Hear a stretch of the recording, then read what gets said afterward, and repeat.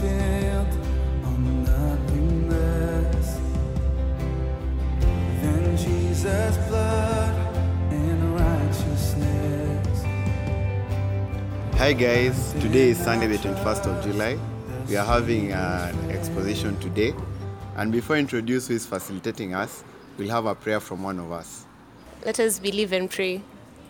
Mighty God, King of glory, we humble ourselves before thy presence this morning. We thank you and we glorify your name, Lord, that even as we start this session, Lord, may you walk us through it. Help us to understand whatever we shall discuss, and all glory and honor shall be unto your name. For it is in Jesus' name we have prayed, trusting and believing. Amen. So our topic facilitator today is none other than Judy. She's, what's interesting about her? Tell me one thing you know about Judy. What's interesting about Judy is that she's a very fun person to be around. Yeah, she's actually a very sweet and nice person. Yeah, for those who don't know. So you already have a snippet of who you're dealing with, so I won't waste any more time. Let's give a round of applause as we welcome Judy. So today's topic is how to positively influence your environment. So I'm hoping it will be a punchline. Yes. Hi guys. So welcome. My name is Judy, and I'll just jump into our topic. So I have a few notes. So those who love taking notes, pull out your Bibles, guys. It's about to be deep. So the topic is how to positively influence your environment. And when I thought about this topic, I was not sure at it. Environment, so is it the physical, your mom, your friends? So I asked, got feedback from lovely people, and they told me it's about the people you are with. Yeah, it can be your family, your friends. Exactly. So when I was going through chapters in the Bible, I thought of living for God. That is how he wants us to be, to live positively. So our reading comes from 1 Peter 4, verse 19. And it says, the topic is living for God. So I'll just read through the chapter and we'll be discussing as we go on. So NIV version starts by saying, Therefore, since Christ suffered in his body, arm yourselves also with the same attitude. So hold up when you say attitude. What kind of attitude did Christ have when he was suffering? The previous chapter, 1 Peter 3, verse 8, it talks about suffering for doing good. Verse 8 says, Finally, all of you live in harmony with one another, be sympathetic, love as brothers, be compassionate and humble. Do not repay evil with evil or insult with insult, but with blessing, because to this you are called so that you may inherit a blessing. So, first of all, this is the kind of attitude that Jesus had. He did not insult when, let's say, the Pharisees came up to him and they were asking him about fasting, or why is it that your disciples are doing something different from this. He did not bring up correcting them with such anger, but with such he reckoned them with love. Higher we go on, because he who has suffered in his body is done with sin. As a result, he does not live the rest of his earthly life for evil human desires, but rather for the will of God.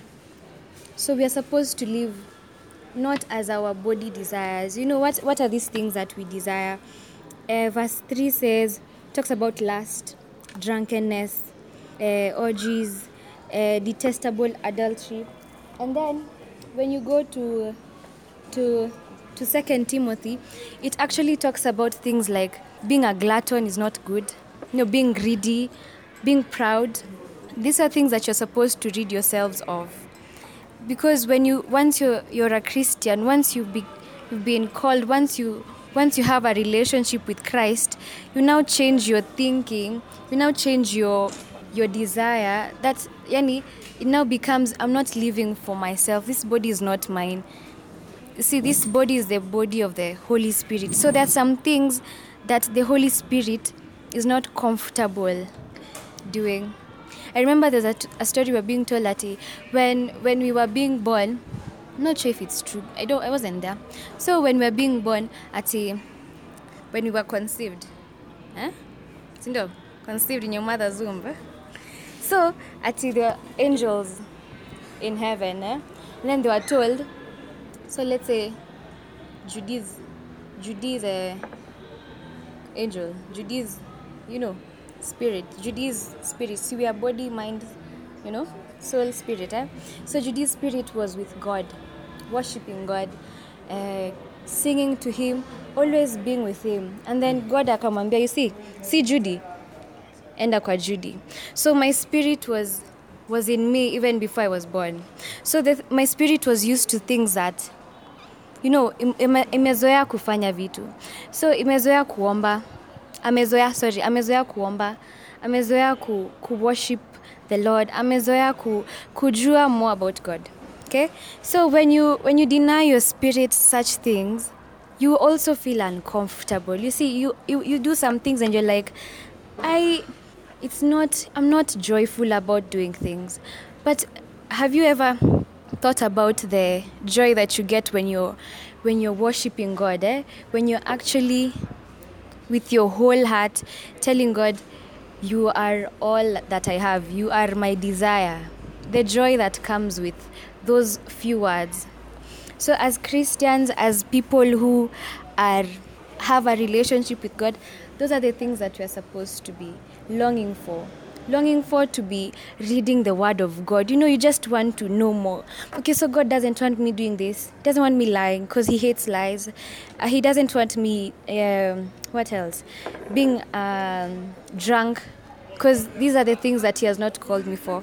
We continue. Verse 4, it says, They think it strange that you do not plunge with them in the same old flood of dissipation, and they heap abuse on you. So this is the kind of, I'd say, suffering that comes with you being a Christian, that when you deny yourself things, earthly things, not everyone is going to support you.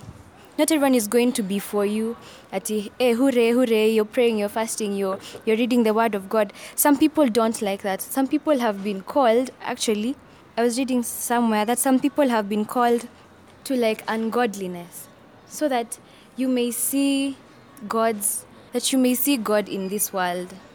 So there are some people that when you start denying yourself things like, when you start being truthful, and in this society when you're truthful, it's a big deal.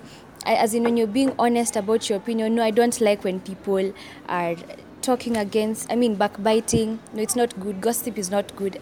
People will be like, situlika tina gossip na wewe. You see, but you're now growing up as a Christian. You're now developing traits that God wants you to have.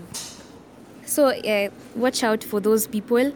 So verse 5 says, But they will have to give account to Him who is ready to judge the living and the dead.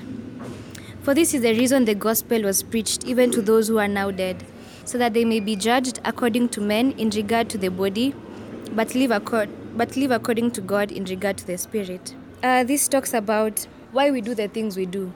It's because we as Christians know there's a time is coming when you will be asked, okay, tell me about the talents that I gave you. Between your youth, ukiwa this age to this age, what were you doing? Were you yearning for my word, for my spirit? Because we know a time is coming when we shall give an account of the things that we did. Were you being honest when that was the main purpose in that context? In a setting like this, were you being truthful to people when you say, God is my salvation, He's my refuge? Or are you hiding and saying, I'm a Christian, but when you go outside there, unaeka tu chini ya maji, mi wenda tu church saa zingine. See, it's supposed to be a lifestyle, because God is going to judge us, and it's not something to scare us. Ati guy, sijui, I haven't been doing this. No, it's something to motivate you of the things that you're supposed to do. So, 7, verse 7, the end of all things is near. Therefore, be clear-minded and self-controlled so that you can pray. So these are the things that I thought you're supposed to be doing so that you can positively influence people by praying. When you talk about prayer, some people think, I'm just praying for my needs. There's a family member, ako mgonjwa, I have exams, I'm kind of unwell. You usually think about yourself. But despite the fact that you have a prayer partner, do you remember other people outside your small circle of family or friends? So that's the thing. That's the first thing. Verse 8 says, above all, love each other deeply, because love covers a multitude of sins. Hey, that one is just, that's a deep one. When you talk about love, 1 Corinthians chapter 13, it talks about love. What's love? Love is patient. Love is not self-seeking. Love is endures all, does not keep a record of wrong, is not envious. And when you think about the love covers a multitude of sin, when you think about the 10 commandments, it are divided in that the first 4 is about God, and then 5 is about our parents, and then from 6 to 10, it's about people. When you think about when you love God, I'll not worship any other God. When I love God, I'll keep the Sabbath day holy. You see, when I love my parents, I'll obey them. When I love people, I won't steal, I won't commit adultery, I won't covet. You see, love is essential. And love is not saying, ati, nakupenda. No, love is the things that we've just said right now. It's being kind. Even talking nicely. Let me just go there kidogo so that we can just briefly talk about love. So love is never failing. Verse 8, 1 Corinthians 13:8 says, love never fails. And you can have faith that moves mountains, but if you have no love, it's worthless. So love is really essential. And then, as I conclude about this discussion, verse 9 talks about offer hospitality to one another without grumbling. Each one should use whatever gift he has received to serve others, faithfully administering God's grace in its various forms. So we all have gifts. Gifts of faith, gifts of knowledge, wisdom. So use your gifts wisely.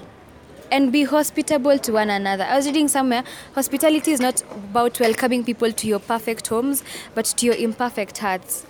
That little which you have, if you can make people happy, you don't know if you're changing someone's situation. If you can make people think about God and actually convert them into being good Christians, use that to make people better people. And then, finally, verse 11 says, if anyone speaks, he shall do it as one speaking the very words of God. If anyone serves, he shall do it with the strength God provides, so that in all things God may be praised through Christ Jesus. To him be the glory and the power forever and ever. Amen. So be truthful. God is not a man that he should lie. So should you. You should not be a liar.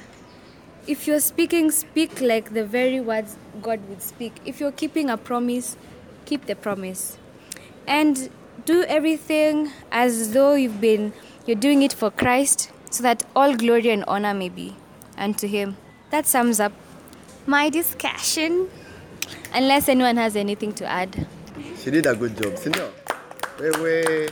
So now, due to time constraints, we'll have wanted to stay for a whole hour or even 2 hours. So, I hope you guys are energized.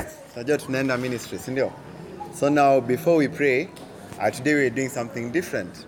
So guys, follow us on Facebook, Instagram, Anchor, YouTube, and Twitter. So you've heard, so follow us on all those channels. So I'll wind up with the prayer so that we can all go. Yes. So thank you, Lord, for bringing us together, even as you shared in your word.